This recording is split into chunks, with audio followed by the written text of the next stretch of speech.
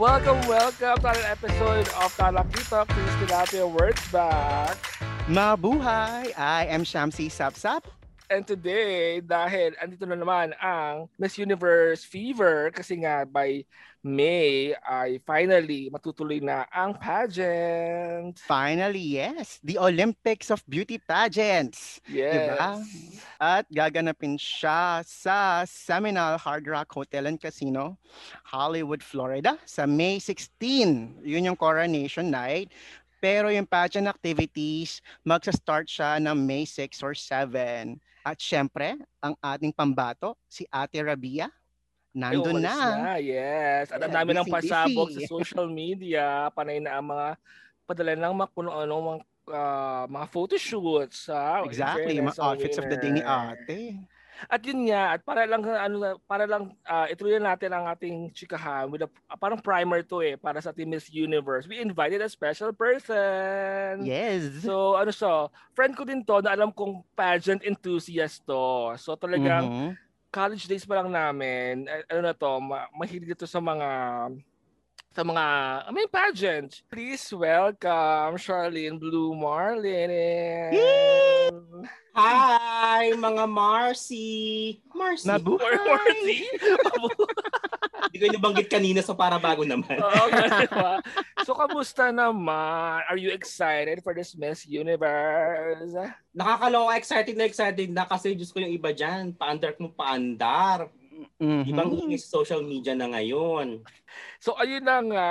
So, Charlene Blue Marlin, kailan ka ba nahilig sa mga pageants na to? Pare-pareho ba tayo mga bakla na sabay-sabay lang nahilig nung mga binibining Pilipinas days? Kasi nga di ba yung daddy ko OFW siya dati. So pag umuwi siya, meron siya mga parang mga VHS Betamax. Tapos pag pinapanood ko yon, meron doon mga recorded na mga pageants.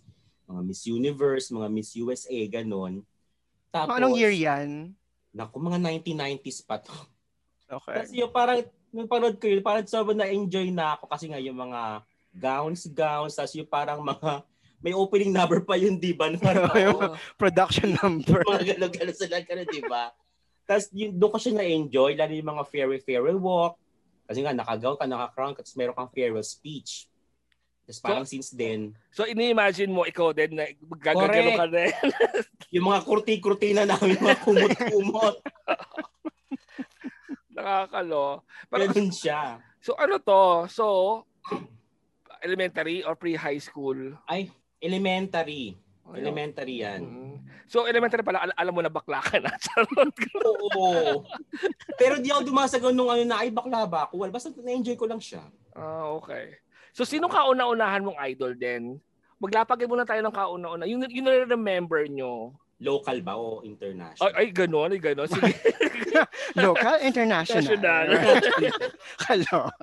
Kasi ako, meron ako. Kasi I remember, nanonood na ako before. At ano to, patago. Kasi hello, kung alam nyo kung kilala nyo kami, ako, hindi naman ako out noon. Pero nag-enjoy na ako manood lagi ng beauty pageant. Kasi nga parang deep inside nga, ito yung parang ito yung parang flicker na shit. Bakla ba ako? Kasi mas nag-enjoy ako sa kung ganito. I mean, siguro yung mga tao sa paligid ko, baka isip nila, pinapanood ko, swimsuit competition. Correct. Long gown ito. With matching train, di ba? Alam yung mga lakad. National costume. National costume. Parade of Nations.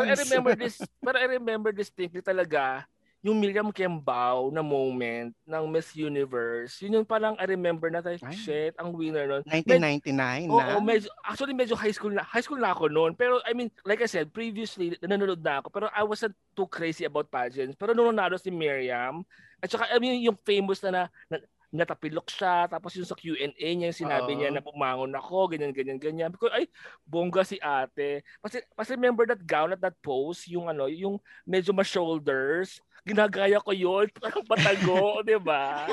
Yun ang moment ko as a beauty pageant enthusiast. Ito yung Miriam Kembao moment. Nakakaloka nga lang si ate mo ngayon. Pero I mean, yun yung natin. Nag-playboy siya, di ba, in parang after years na nag-Miss Universe siya.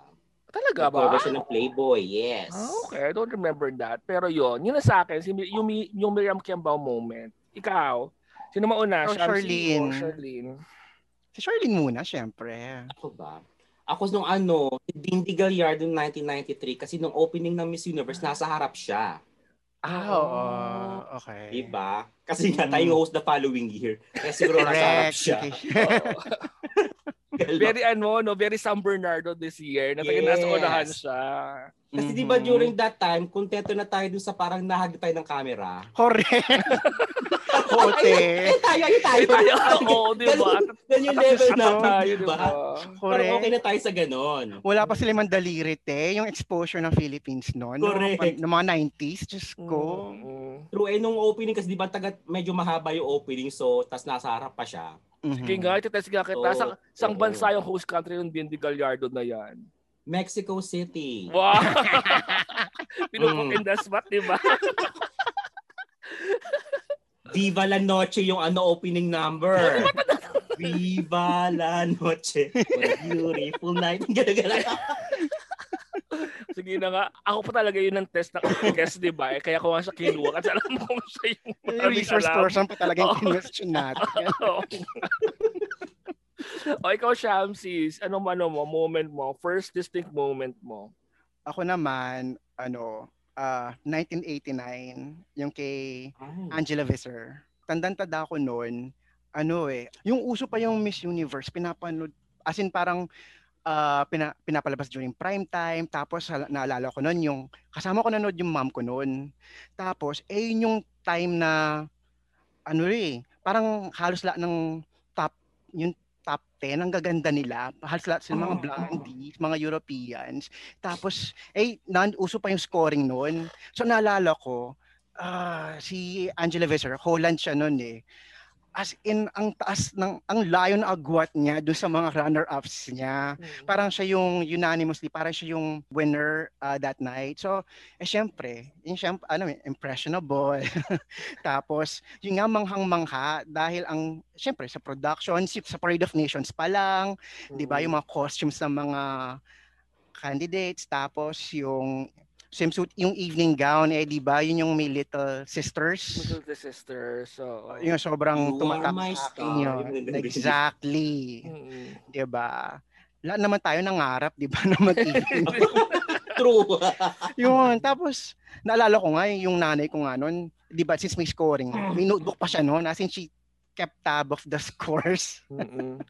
So, ang saya lang na experience na yun. Tapos, every year, kasi kundi yung mami ko yung kasama ko, yung tita ko, as in yung sa family ko kasi, yun, yung mga panahong yun, fan talaga sila ng pageants and pinapanood yearly yung Miss Universe. Tsaka actually, parang parang family event din siya. Kasi I remember din na parang for example, pag binibining Pilipinas, tsaka Miss Universe, yung mga pageants na usually yun prime time, parang usually weekend din siya, di ba? Parang family gathering din talaga. At yun yung nakakamiss. Actually, yung scoring. Di ba parang nawala siya for a time? Transparency. Na bumalik. Oo. Yung kada judge naka-breakdown kada judge. Hindi yung isang salpak lang ng... Mas meron kang código, di ba? Mag-add kayo. Correct. Itatali mo din. Kung nagmamatch ang computation. Yun. Yun naman, aliw. Pero yun nga, kasi Miss Universe na natigal dahil sa pandemya. So technically, pang 2020 pa yung competition na darating. Tama? Correct. Yung 69th edition ng Miss Universe, parang since they weren't able to do it last year, so they decided to do it this year. Pero may chika din. I don't know kung confirmed, pero yung 70th, they're going to hold it this year din at the end of the year. And tentatively, they're planning to do it sa Costa Rica. Ano mo dyan? Chika mo dyan, Charlene? Anong kuda mo dyan? Kasi alam ko bilanggat ko sa iyan, tapos meron kang chika dyan Actually, parang, kunyari this year, yung branding kasi yung pageant sa May, hindi nila tatawagin na Miss Universe 2021. Di ba usually ganun yung tawag? Pero kapag ganun, pag kasi delayed, napapansin ko lang na ang branding nila is kung pang ilang Miss Universe. Correct. Kunyari, sa Miss Universe, 69th Miss Universe. Then pagdating sa December, it will be Miss Universe 2021 yung branding nila. Yung sinabi nga ni Tilapia kanina na parang yung Miss Universe organization daw is parang since they will be holding the pageant sa December for Miss Universe 2021, nire-require nila ngayon yung mga national directors for each country na kailangan by October 30th. this 30th this year is kailangan meron ng representative yung bawat countries. Technically, wala pa tayong pageant ulit nun. Wow. Oo. Kasi logistically, parang mahirap ngayon kasi nga may pandemic tayo. Correct. So doon na parang pumapasok yung appoint na lang. Oo. Kasi naman So, pageant ang tanong, for example, ano tayo, mag-hypothetical, kung mag-a-appoint, sino ang viable or tingin yung dapat i-appoint, di ba? Kasi nakakaloka yan. O sige nga, meron ba kayo napipisil? Kasi alam nga namang umulit si Rabia, for example, hindi siya nanalo, di ba? Di ba? Sino ba? I mean, ewan ko kung ano magiging... Wala namang hierarchy, di ba? I mean, kung may hierarchy, sino? Yung runners-up. O sino nga? Si Bella, Ismael. Si Bella yung pamangkin ni Margie Moran, yung first runner-up. Exactly. So, technically, kung hierarchy siya dapat, no? Oo. Unless nga, mapolitika or iba ang... Si Miss Manila, yung yung mahilig magnomo-nomo, di ba? or ako yung bet ko last year, si Davao, si Eliza. Friend, diba?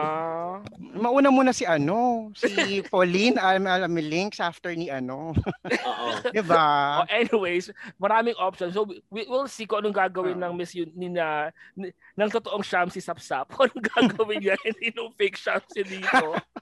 Kasi kung ako lang. Papadala. Oo. Yun.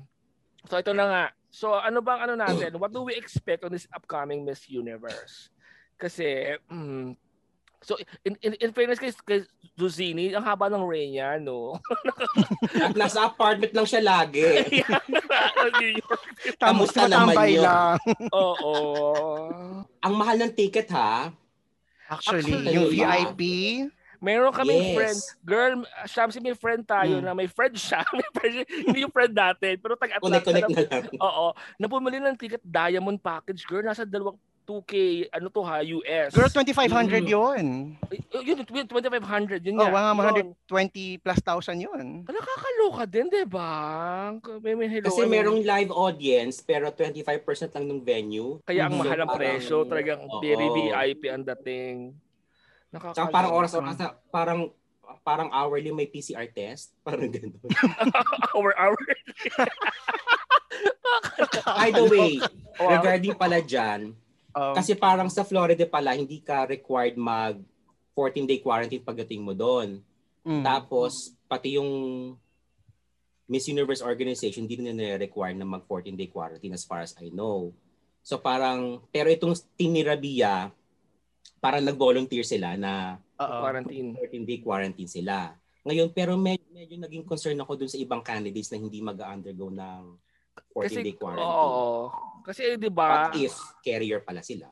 Yun nga, kasi din, yung nangyari nga sa Miss Eco sa Egypt, di ba? Na may chika-chika na kanya-kanya ng taki pa ng, di ba parang kanya-kanya ng taki pa ng mga resort, di ba? Pero kasi girl, nakakaloka din talaga ang US kasi every state, iba din ng rules. Kaya nga feel ko kaya ginawa sa Florida kasi Florida ang pinaka-lax sa mga ganyan. Medyo Tsaka di ba mataas ang sa Florida? Kasi nga, ang mga tao doon parang hindi naniniwala na may COVID, girls. Like, may ganong mentality doon. Kaya nga feeling ko, doon din ginawa kasi medyo walang pakialam kayo pag-gusto ng events. Kasi scary din talaga. Pero although nabasa ko rin naman na sabi ng sponsor, ang magiging protocol nila is since walang 14-day quarantine, parang araw-araw iti-test yung mga tao na involved dun sa pageant including the candidates. Pero hello girl, pero ano kaya yon? Sagot ng personally ang presyo or ng organization. Pero kebs naman tayo. Pero ang akin lang, parang ang mahal naman nun every time test and test. Every day. Good luck. Kada may umubo, no? Kada umubo. Pila kayo. Test tayo. Di ba ngayon pa lang may, di ba, nabalitaan na may nag-positive na si Adeline Castellano ng India, tsaka may pa isa si Argentina ba? Yung isa. Pero dalawang candidate. Correct. So, wala pa nang update sa kanila as to their status or kung anong gagawin nila. Talaga, that early ha. Naku, good luck talaga. Ay nako. Tsaka hello, imagine mo na lang, for example, Team Philippines, ilan na ang nasa Team Philippines? Hindi naman yan, imagine mo pa yung ibang mga candidates na padamihan ng luggage. Ibig sabihin, padamihan ng luggage, padamihan din ng team. Parang may ganun factor. Correct. What yung mga dala-dala pala yan, di ba, na virus? So hopefully wala na. I mean, they're pushing through with it. Actually, yung what's particular about yung edition na to ng Miss Universe, that's why it's really exciting for us, is well, apart from yung Filipino pride na dinadala ni Rabia, it's also yung presence, yung visibility ng mga Filipinos sa pageant mismo. And I'm talking about sponsorship, I'm talking about even yung mga coaches at saka designers na in demand, tinatap ng mga candidates. And alam mo yun, let's highlight it right now. Yeah, tsaka kasi, di ba, kakalabas lang ng press release na si Jojo. How do you pronounce? Baka magkamala. Bragais, di ba? Bragais. Ang French, Bragais. Ang, di ba, sponsor na official. Exactly. Ang tara. Kahit ako nagulat, tapos nang level up ang ate mo, diba? Girl. Fairness. Kung dati lang, di ba? Kung dati parang hanggang binibining Pilipinas lang level, ngayon international na, at hindi lang major pageant talaga. Girl, ito sana nga, di ba, yung pagbili natin ng sapatos natin, bumili na tayo bago tumaas ang presyo. Kasi mataas ang value niya ngayon. In fairness, affordable yung mga shoes niya for pageant. Nakita namin dati talaga, sabi namin, girl, bili na tayo, yung pangbaklaan lang natin. Ngayon, baka tumaas ang presyo. Tataas ang price niya. Oo, kasi international level na siya. Pero, I mean, winner for, tsaka hello girl, ang voting nasa Lazada, naloka din ako doon, di ba? For the Philippines daw, Lazada dapat. Kaya nga. Although technically, di naman Filipino company Lazada, pero the fact na yung platform na yun is easily accessible sa mga Pinoy. Pero pag nakita mo yung standing, ang layo ng gap ni Rabia, di ba? I mean, ako naman, may part na okay, fine. Pero may, on the other side of it, parang, girl, baka lalatay akusahan ng favoritism, or niluto. Kasi nga, parang lahat nasa Philippine sponsor or whatever. Actually, may mga comment na nga sa Facebook na from other countries na Miss Photogenic Philippines, Miss Congeniality Philippines, Miss Universe. Kasi nga, kinunahan na, diba? Ano pa ba ibang other than that, meron pa ba kung hindi nabanggit? O-Skin, Med Spa, ba yun? Yung official skincare. Correct, skincare sponsor for Miss Universe. Kaya di ba nauna na nga doon kachikahan na nga ni Rabia si Miss, ang pangalan El Salvador tsaka si Colombia. Correct. Yun yung photoshoot niya na kamal. Yes. Yung meron siyang bag na bola. Diba? Buko daw yun, te. Buko, oo yun. Ay, by the way pala, speaking ng mga Filipino, si Miss Canada. Correct.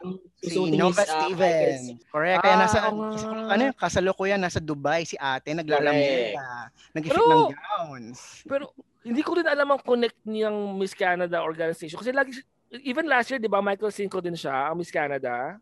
Yung red na gown, yung kay batch ni Catriona yun eh. Yes, oo.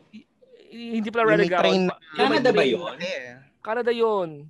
Okay, Canada. Oo. Michael Cinco din siya. So feeling ko may connection ng Miss Canada organization sa kanya. Kay Michael Cinco. Yun. And then of course, yung mga certain candidates, they are being trained by popular Pinoy pageant coaches. Like una na si Romania, si Bianca Tirsin, under siya kay Makoy Manlapas. Tapos si El Salvador, yun, KF naman siya, being trained under the KF camp.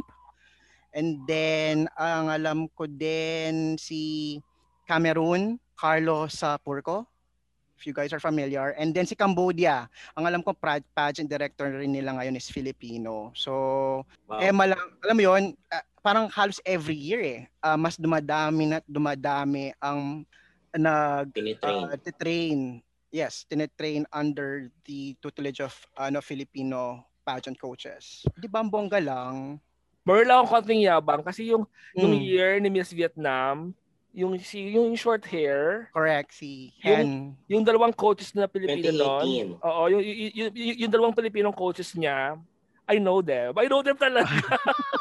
Hindi ano yun, schoolmate ko sila from the province. So kaya nagulat ako, ay in fairness, may level back, ang dalawang back lang 'to. Dati Miss Gay lang kino-coach nila. Nakakaloka in Di ba? fairness. Ang taray lang. Nakakatuwa. Pero alam mo, nakakatuwa, di ba? Kasi dati-dati tayo, pinapadala natin sa Venezuela para i-train. Exactly. Yes. Tapos I know. ngayon, yung my gosh. gowns, di ba? Kay Correct. Baraza pa. True. Tapos ngayon, pinupuntahan tayo dito para i-train sila. Tsaka, Tapos yung mga designers natin, kinukuha talaga Correct. para Exactly. mag-provide ng Nakaka-proud. gown. that's what I'm about to say. Ako mas happy din ako na pati mga design, remember yung mga, di ba yung mga kudanga natin nung mga nung early 2000 na ang gumagawa ng national costume natin ito taga ibang bansa pa. Di ba Correct, si Baraza. si Baraza, yung kay Syempre, Venus, amiga ni yung kay, di ba? amiga ni Madam Stella. Kaya, Pero nakakaloka, wala ba tayong local designers na pwedeng gumawa ng kanila? Kaya ang happy-happy. Well, kailan ba officially nag-start yon na parang na-highlight? Kay Pia na ba? Na parang yung buong team is Filipino or earlier pa, kay Venus pa lang? Well, hindi. well, Kasi, well, let's face the fact na parang Parang kay Venus Pia yata. Kasi Correct. remember yung national Yun nga costume ni MJ? correct. birthday Kasi cake. Baraza, tapos yung gown. Barasa pa yun eh. Feeling, suspecha nila, kaya nalaglag si MJ sa top 10 dahil dun sa gown. Oo. Dahil Exactly. gown ni Baraza yun. Tapos ever since then, they've been tapping local designers. Yun na nga. So yung Pia batch nga, di ba? Yung talagang I lahat, think yung so. blue gown niya. Pilipino lahat yung ginawa, sinuot niya or Oo, ano. in fairness. So, pero yun nga, let's acknowledge the fact din na sige, dahil nabanggit ko na si Venus yung nagsimulan ulit ng hype sa Pilipinas. I mean, Drought breaker. yeah, pero I mean, let's face the fact na tagang fan naman tayo forever, pero lagi tayong bokya for the longest time, di ba? Oo. Oo naman, after Miriam, Diyos ko, di ba? Isang dekado. Correct. Come on. Feeling ko kasi dyan, yung batch ni Venus Ra, naging maingay siya nun kasi di ba na-dethrone siya for some time. Correct. Oo, yung nationality Because of niya, her passport, di ba? Birth Yun nga. certificate, whatever issue na Oo. yun. So parang feeling ko, yung issue na yun, nag-hype, tapos Na-highlight. nakarating sa Miss Universe Mm-mm. organization. Correct. Tapos nung pageant night mismo, na-realize nila, ay shit, ang laki ng market ng Miss Universe sa Philippines. Totoo. Mhm. Kaya parang the following years, parang siguro Lagi. chinecheck nila lagi yung Miss Philippines. Oo. Yeah. Tsaka, Parang well, ganun siya. pero amin din naman natin na bongga rin naman talaga si Venus Ra that time. I mean, Oo. I really love her stature. Kasi sobrang ang tangkad ni ate na ang proportion ng body. Tapos At yung diba, waistline. yun nga yung 22-inch Oo, waistline. yun Tamo nilalagay yung stomach, yung mga lamang loob mo, te. Parang ganun. Tsaka I think we should also acknowledge yung, kasi dun din nag-start or nauso yung mga camps eh. At least Correct. from my perspective, doon ko nabalitaan. That's the first time I heard about Aces and Queens. Yeah. Diba? Yan, si Mama Jonas. Doon ko na talaga So, narinig yung mga pangalan eh. Ilan na bang camps ngayon? I mean, do we know ba? Or yung mga kilala is, yun nga, Aces and Queens, KF. Sino-establish si Aces and KF. Di ba yung Meron dalawa? pang John de la Vega, di ba? Pero namatay na ba yun? May namatay ding pageant coach. Hindi ko. Pero yung established talaga is yung KF tsaka yung Aces and Queens. Tapos from Aces and Queens, sino lumabas from Aces and Queens? Naku, Si from Shamsi, Venus hanggang si Janine.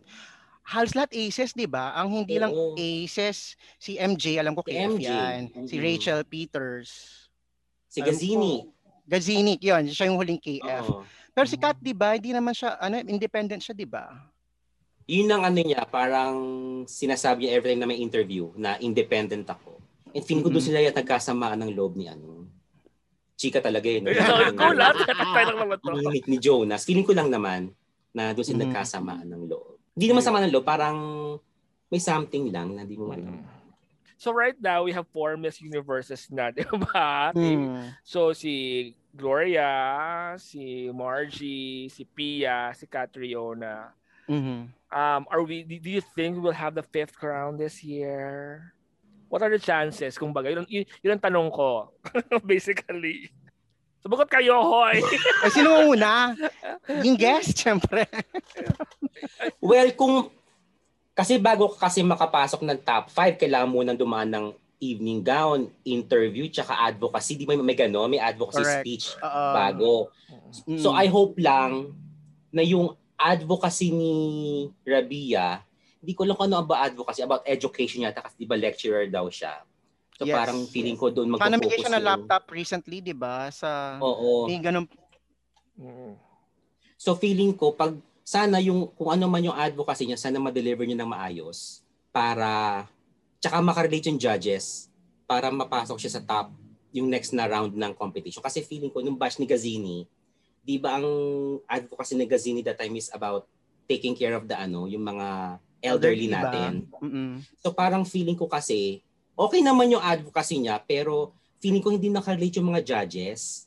Kasi, di ba most ng mga judges doon from Western countries, di ba sa kanila, parang nasa culture ba or acceptable sa kanila yung mga elderly, ipinapasok sa mga home for the aged. So parang feeling ko, hindi doon nakarelate yung mga judges.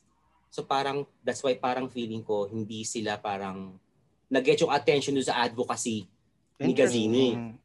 So parang, so hopefully this time, ma-deliver ni Rabia yung advocacy niya. Then sa swimsuit, okay naman siya. Kasi yung performance siya sa Miss Universe Philippines, okay. Ang ganda nga nung lakad niya, parang Victoria's Secret Keneme. Yung sa gown nga lang, parang ayoko sana siya magsuot ng mga gown na parang may mga draping. Kasi parang feeling ko, hindi na-highlight yung body niya na parang feeling ko nagmumukha siyang maliit lalo. Kasi she's 5'7". Yun nga. Actually, so sana yung mga susuot niyang gown is yung parang mas mag-elongate ba tawag doon? Yeah, may elongate yung height. Mag-elongate siya para mas ma-highlight siya. Then, sa top 5, feeling ko okay naman, magaling naman siya mag-communicate Magaling siya mag-communicate. Yun nga lang, pag nagsasalita kasi siya, parang hindi niya nakukuha yung attention ko during first few seconds. Pero kapag hinimay-himay mo naman yung sinasabi niya, ay may sustansya. May sustansya yung sinasabi niya. Compared kay, yung isa pa kasing hina-highlight ngayon ng Kylie, si Miss Thailand. Si Miss Thailand kasi, Amanda Obam. Oo, si Miss Thailand kasi parang, yung tono niya kasi gusto ko, parang authoritative, pero pag hinimay-himay mo yung sinasabi niya, parang, parang, wala namang sinabi. May sense, pero wala masyadong sustansya. Non-specific. Oo, parang very generic. So parang feeling ko kapag maghaharap si Rabia tsaka si Thailand sa top 5, feeling ko mas mananalo si Rabia tsaka, basta makapasok lang sa top 5 si Rabia, feeling ko, malaki yung chance siya makakuha ng crown.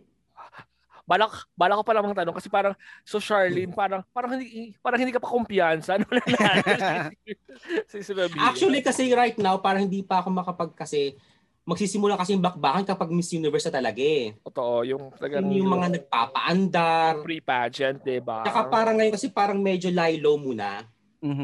Parang low profile muna sila Team ni Rabia kasi parang part yata yun ng game plan. Low profile ba yun? Parang ang dami na nga niyang pasabog. Signature siya ng Aces and Queens na magpipik ka lang sa mga events or panahon na doon ka dapat magpipik. Which is yun din yung parang naging game plan sa batch ni Pia. Parang nakwento ni Pia yun nung in-interview siya ni Boy Abunda na parang tinanong siya ni Boy Abunda, meron bang game plan kayong sinunod? Sabi ni Pia, meron. Yun yung parang magpipik ka lang sa mga events or pagkakataon na dapat mong mag-pick, which is yung preliminaries and other events na kailangan mong mag-pick. Pero sa akin kasi parang ang dami na nga niyang kuda sa social media Parang ngayon parang naglalapag na siya. Pero maybe that's just me. Mas meron pa siya mas ma-offer after that siguro. Yun ang kailangan ng kasi nga I messaged Shamsi the other day. Sabi ko, shit, ang dami niya lapag social media. Baka mag-pick agad siya. Yun naman lang sa akin na parang ang ingay niya masyado sa social media. I mean, kasi hindi ko pa napapollow yung ibang contenders Yung ibang contenders naman naglalapag na rin ng mga social media. Correct. Kineme, diba? Si Thailand tsaka si Indonesia, yun. So, hindi naman ni Pilipinas, sila yung medyo maingay in terms of yung outfits of the day nila, yung pagdating sa fashion. Pero I think naman, yung edge ni Rabia doon is, and I think this is the first time that they're doing this, yung mga outfit of the day ni Rabia ngayon para may accompanying Ang graphics na ba? may graphics. Oo. Ito yung kinukwento ko sa'yo, Pia. Yeah. 'Di ba? Parang authentically local yung designer. Tapos nandun yung story, May nandun history, yung, may background, kung bakit yun ang design. kada outfit ni Rabia. And I think she brought 100 plus outfits, 'di ba? Yes. And lahat locally made.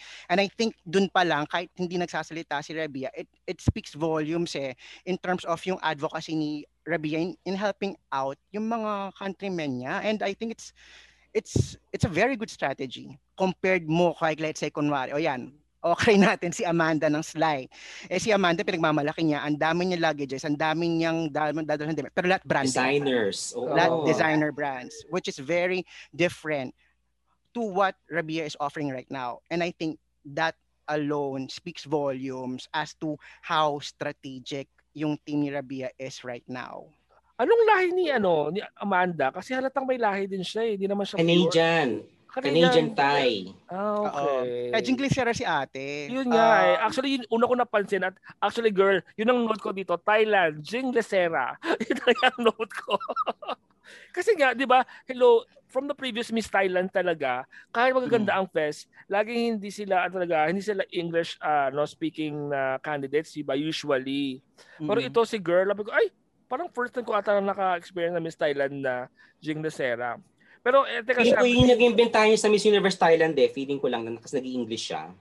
In the past years kasi parang weak point ng Thailand is yung comm skills nila. Yun nga. Like sina Maria, sina...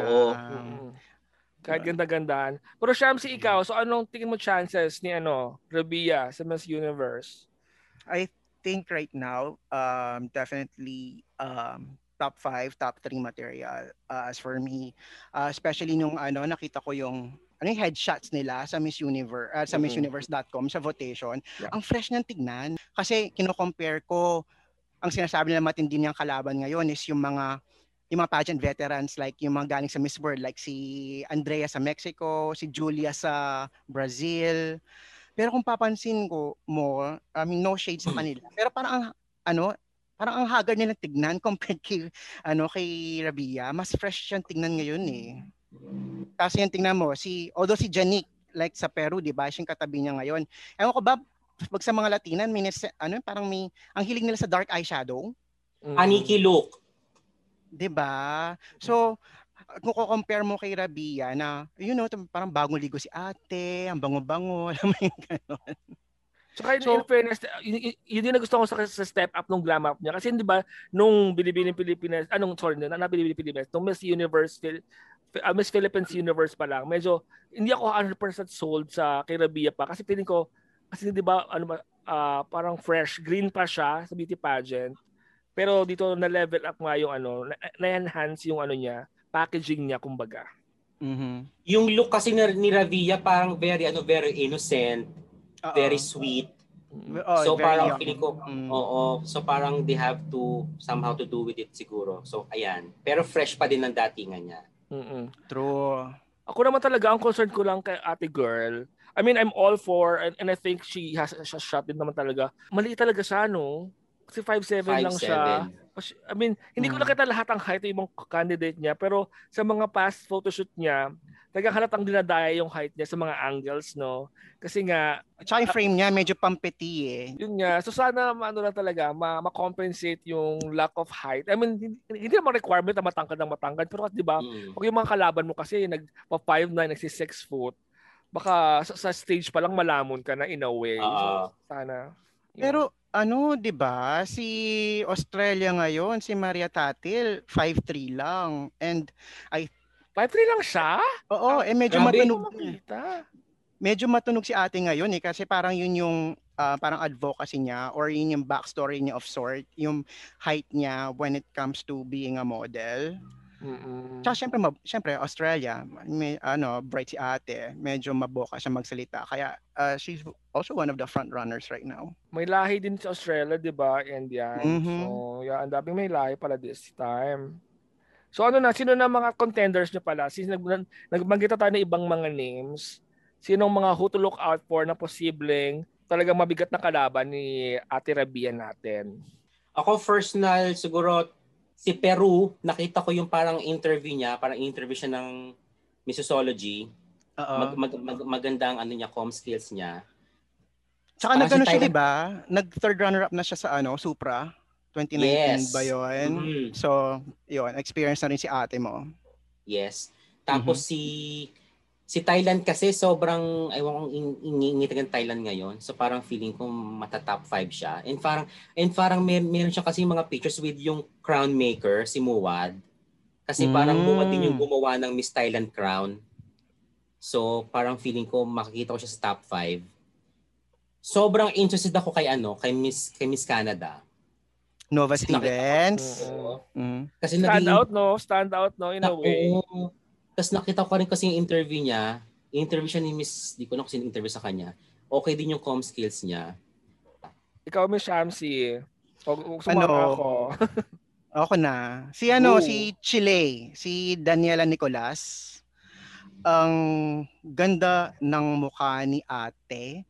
Kung nanonood kayo ng mga telenovelas ng mga 90s. Ganyan, no? Si Gabriela Spanik, kung naalala nyo siya, she is giving me that vibes. Ang ganda ng mukha ni ate. Pero yun lang, I worry about yung com skills niya kasi hindi siya of course, di naman native speaker ng English si ate mo. Although nakapanood na ako ng interview sa kanya, okay naman eh.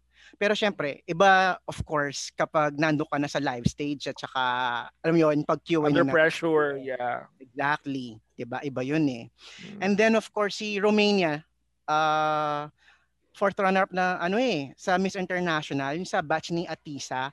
Ito naman, one of the parang younger, fresher faces, si Bianca Tirsin. May hawig siya kay Rachel Weisz. May mga angulo siya na hawig niya si Rachel Weisz. Gandang-ganda ako doon. So I think she's one of the front runners. And then South Africa, si Natasha. How do you pronounce it? Joubert? Hindi ko alam actually. Actually, may question ako dyan. Kasi diba, parang iba yung nanalo sa Miss South Africa last year. Si Shadi Fadso. Ano nangyari? Tapos nung nakita ko, bakit na iba na siya? Kasi parang wala pa akong nabalitaan na may... Kasi parang second runner-up lang si Natasha, di ba? Yung top 3 nila, parang appointments. So si Shadi Fadso ay nanalo, ginawa nila Miss World. Tapos itong si Natasha, she's the one who's going to Miss Universe. Compete sa Miss Universe. So hindi naman pala dethrone. Akala ko automatic na si yung magiging Miss Universe. Kagaya sa atin na medyo may hierarchy din. Okay, gets. Okay. And then si Miss Jamaica, Mikel Simone Williams. Magandang backstory nito eh. She's a model. Tapos alam ko namatay yung mom niya just recently. So di ba uso ngayon sa IMG yung may mga compelling backstories. So I really think na pag yun yung at saka pag sinabi sensationalized, di ba? Pero pag yun yung, alam mo yun yung tipong, yun yung i-highlight, I think she's gonna, maybe she can reach the finals or the top 5. Ikaw, ate? Ang sa akin naman, mostly nabanggit yun na din, but ulitin ko na lang din, I have strong affinity kay Thailand kasi nga nagulat din ako na Jing Desera siya. Kasi dama ko na for the past few years, dahil ang lakas naman talaga ng Philippine-Thailand competition, di ba? Laging may ganyang bangayan na ang naging advantage lang natin is usually mas English speaker ang napapadala natin. From Pia to Catriona, Cogazini, lahat yung mga yan, ang nataga natin is nakapag-Jingles. Correct me if I'm wrong, parang for the first time nga, Jingles Sera ang kanilang representative. So, feeling ko malakas ang laban ni Thailand. Sinama ko si South Africa, kahit nagulat ako na siya pinanlaban kasi I was thinking of the other girl. Pero kasi 'di ba lagi kapag yung previous title holder is yung same country, usually na-highlight yan 'di ba? Kasi nga parang ipapasa ang corona, lagi may gustong ganyan na to the same country. At saka feeling ko naman okay si Natasha din. I added Australia, pero hindi ko alam na ganoon pa siya kaliit kasi hindi ko napansin na maliit siya. Pero ang interesting dito nga nung parang ibang race sa hindi man ibang race sa Australia. I mean, it's very naman normal na, pero yun nga. I have Mexico on my list. Si Andrea. Oo, I have Mexico on my list. Tapos Canada, Brazil ang aking nasa dark horse kung baga na I mean, no pun intended, pero yun nasa listahan ko ng mga posibleng umano. In fairness, may ini ba si Venezuela?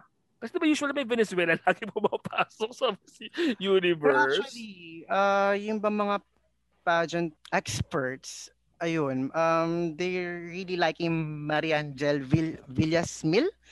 Iba yung yung name niya. Ayan, In fairness kasi parang hindi siya yung impression kasi hindi siya yung parang robotic or mechanical kagaya ng mga previous na mga Miss Venezuela. Oo. Hindi kagaya ni pangalan ni yung El Tocayo dito. El Tocuyo, Venezuela. Sino yun? Si Mariam Habak. Ayun, Habak. Yun. Ay, wait. Okay, so top 21 yung kukunin, di ba? May update ba kung if they're going to follow yung continental format? Are they going to stick to that? Yung nakita ko sa yung last post ng Stash Factor, parang sumichika sila na who are your top 5 per continental din. So hindi ko para lang to ha, parang lang social media kineme lang nila survey lang nila. So unless niya kung wala pang formal announcement. Meron ba tayong balita dahil pandemic kung may iba ang format? Parang wala pa rin naman, di ba? Wala. Ang alam ko lang talaga, dinagdagan lang nila ng isa. Kaya top 21 ngayon. Pero sa money contest. Naloka talaga ako doon, di ba? Correct. Parang one vote. Nahiya pa sila magpaboto na isang beses, di ba, na libre? Nakakaloka. Pero sa totoo lang, hindi ko bet yung yung ito lang, hindi ko bet yung continental format ever since. Ako din, parang ang unfair, di ba? Kung ginalingan mo, tapos di ka naman kasama sa correct. Parang, yun nga, parang especially sa like let's say Asia, Pacific, Africa, di ba? Ang daming bansa na naglalaban doon. Nag-isa pa yung dalawang continents, di ba? Pwede namang Asia na lang. Diba? Tapos actually kung pwede yung Southeast Asia, baka exactly, diba? Diyos ko, Philippines, Thailand, Indonesia, Vietnam, sama pa may Cambodia, Myanmar, diba? Oo. Hello! Parang sabi kasi nila is parang para daw each company is well represented, pero mas bet ko pa rin yung by performance talaga. Oo. Kasi may pinakamataas na top 20 do. Kahit yung isa, i-vote mo na lang, okay na yun. Basta parang hindi ko lang talaga bet yung per continental kineme. Kaya niya nagbago ulit. Ganyan nag-put in the spot na naman ako. Kaya niya nagbago ulit. Ilan ba? 2017 meron ng continental, di ba? Oo. Rachel Peters meron na. Rachel. Ito ba sa Manila? Hindi ko na matandaan. Parang hindi pa. Yung kay Iris, hindi. Hindi pa. So 2017 most likely nagsimula yung continental kineme ng Miss Universe. Tsaka about the votation money kineme, parang feeling ko kasi yung Miss Universe organization, they have to make ways talaga to maka-generate ng income. Kasi nga parang since this past year kasi wala masyadong ginagawa yung winner. So wala masyadong parang endorsement or appearances na ginawa. So parang they have to talaga make way para maka-generate ng income. Kaya siguro din ganun kamahal yung ticket para may pumasok na pera. I remember nung shinare di ba si Chavit Singson yung parang nag-finance ng Miss Universe dito sa Manila. Parang kinuwento niya dun sa interview na parang yung nga lang daw intention mo na mag-bid ka to be a host ng Miss Universe, may bayad na. And non-refundable daw yon. And yung yung total na ginastos nila sa Miss Universe talaga sa Manila, di nila nabawi talaga. So parang, sabi na ni Chavez, parang sige, okay na, masaya naman yung mga Pilipino. Kasi parang, Universe may pinakamahal na franchise, tsaka pinakamahal na parang hosting bid na kineme. Ganun yung nangyari noong 1994 diba? Ganyan na ganyan. Hindi na kayanan ng mga local organizers, kaya nag-interview yung government mismo. Correct. Para mairaos lang yung pageant.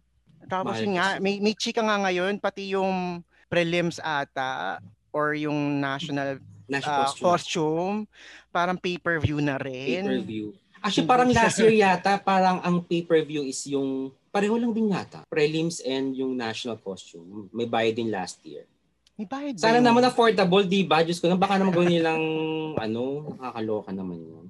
Feeling ko mura din naman. Mura lang Oo. naman. Tayo pa namang bakla umaasa lang sa live feed sa YouTube, di ba?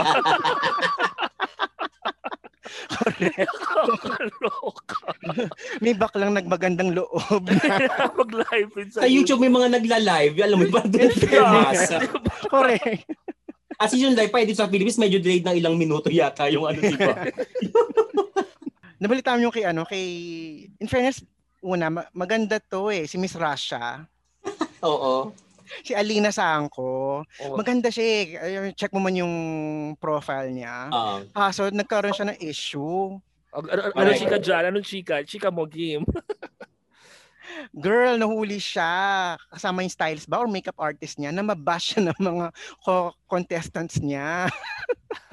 Kesyo ang tsaka daw ni Argentina. Tsaka may mga nabanggit sa mga pangalan. Na-poste. Saan? Sino nag-post? Ewan ko sino nag-post pero nakalat Tapos ngayon syempre super apologize si ate mo. Wala na. Hindi na siya Miss Tingin mo, Congeniality. Charlene, may chance pa ba to? Ako kasi hindi ko alam kung sinadya ba yun na hindi, kasi kung naka-live kayo, naka-live yun, di ba? Live habang inaayusan siya. Parang, hindi ba niya naisip na, ay, naka-live tayo, ba't ako magko-comment ng ganito sa ibang candidates? So, hindi ko alam kung ginawa ba yan para mag-ingay or what. Pero, ba't ko naman gagawin mag-ingay ako in a very bad way, di ba? Pero, hindi ko lang alam kung nag-leak ba yan o talagang naka-live talaga siya.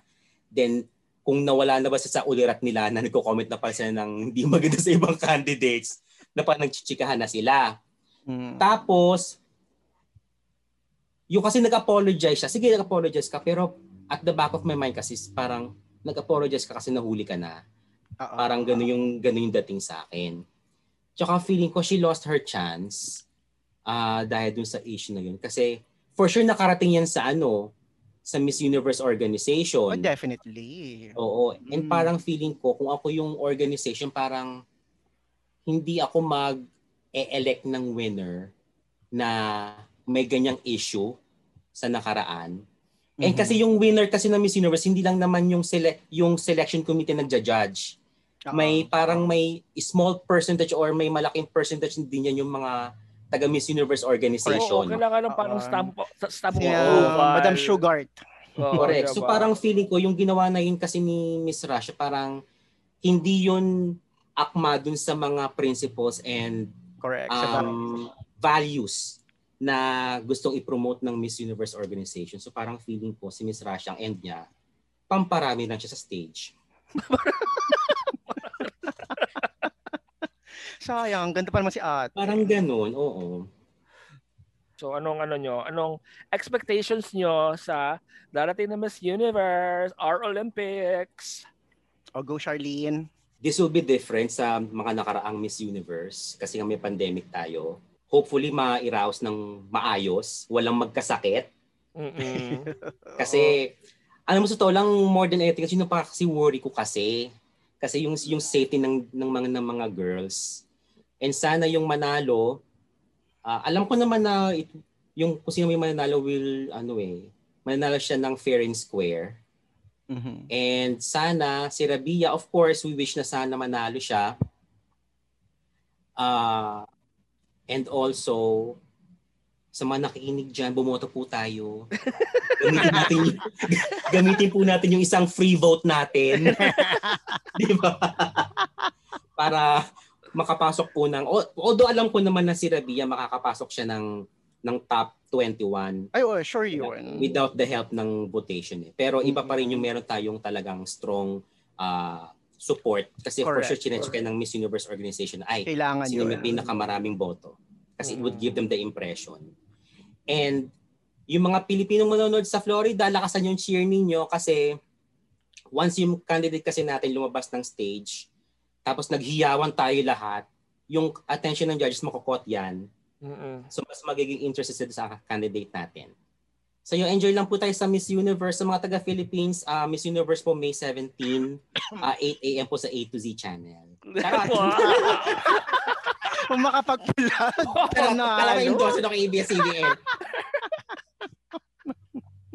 Ako naman, feeling ko may chance talaga si Rabia kasi I really like her beauty. At saka, naaliw ako na sobrang fresh face. At saka yung hindi siya pageant veteran sa atin na parang out of di ba ako tutusin out of nowhere siya. Hindi siya talaga yung mga returnees kumbaga na taga nagbabay para maging national pageant na ilang beses na mga ganun. Oo, di ba? Kaya ang refreshing, tsaka nakita ko yung effort na talagang yung talagang she's willing to do everything and anything para lang makuha yung corona, our 5th crown. And I'm happy for her na talagang she has a full team na talagang full support din sa kanya. Pero tama ka, Charlene, nakatakot din talaga yung pandemya na if it's on a different time talaga, baka mas bongga pa magagawa ng team natin. Pero yun nga, so I'm really rooting for her then, at the very least, top 5. I mean, yun yung pinakamababa kong scenario is top 5 for me. Pero I'll be happy kung pumasok sa top 5. Pero syempre, go for the gold, go for the crown, di ba? Yes. Shamsi. Ito lang mga bakla. Ano bakla? This is the 69th edition ng Miss Universe. Very good number, right? Right? Our first Miss Universe, si Miss Gloria Diaz, she won in 1969. Diba? At ginanap din sa Miami Beach, Florida. So, paano ba to? May alignment if you ba to believe in patterns, signs, yan na. So I'm really rooting and hoping for her to win. May na ba? By the way, if ever manalo si Rabia, parang ang sarap sa pakiramdam na nanalo siya in these most trying times sa bansa natin. True. Parang lahat naman tayo naghihikaos dito. So parang maganda yung meron ka makikitang parang would give you parang spark of hope. Correct. Silver lining. Yes, magiging na parang magiging ay nanalo tayo. Kasi iba talaga yung pakiramdam pag nanalo tayo, di ba? Parang ang saya-saya. I remember nung machika ko lang. Nung nanalo si Piano, nagpunta ako nung parade sa Cubao. Alam niyo, Fred, ang saya-saya. Iba yung napaka-festive nung pakiramdam. Bakit parang hindi na ako naggulat na pumunta ka ng Cubao para talaga mag-wave ng flag para kay Pia. Alam mo ba yun? Pagkaraan dito sa isang street ito, tatakbo sa kabilang street. Kasi gusto ko salubungin yung parade. Sana manalo tayo kasi parang we need someone na para magbibigay sa atin ng parang good vibes, ng hope. Sana manalo tayo, di ba? Take our mind off things na pansamantala, di ba? Correct. Ayun. So, thank you so much, Charlene Blue Marlin, for joining us. Thank you so much. Hello nga pa sa kay Atasha, kay Andres, tsaka kay Aga. Of course. Pinanindigan natin. Karirin mo na. Jollibee baka naman. So this has been another episode of Talaki Talks. Abangan nyo for sure. Meron pa kaming new updates for the upcoming Miss Universe. Pre and post the competition for sure. At sana kasama namin. Susubaybayan natin. Oo. At saka baka may iba pang baklang isama for more roundtable discussion. May ganon. Paramihan. Amini, marami tayong kilalang experts. I know, kaya nga diba? So this has been Talaki Talks. This is Tilapia Words Back. I am Shamsi Sapsap. Bye! Bye!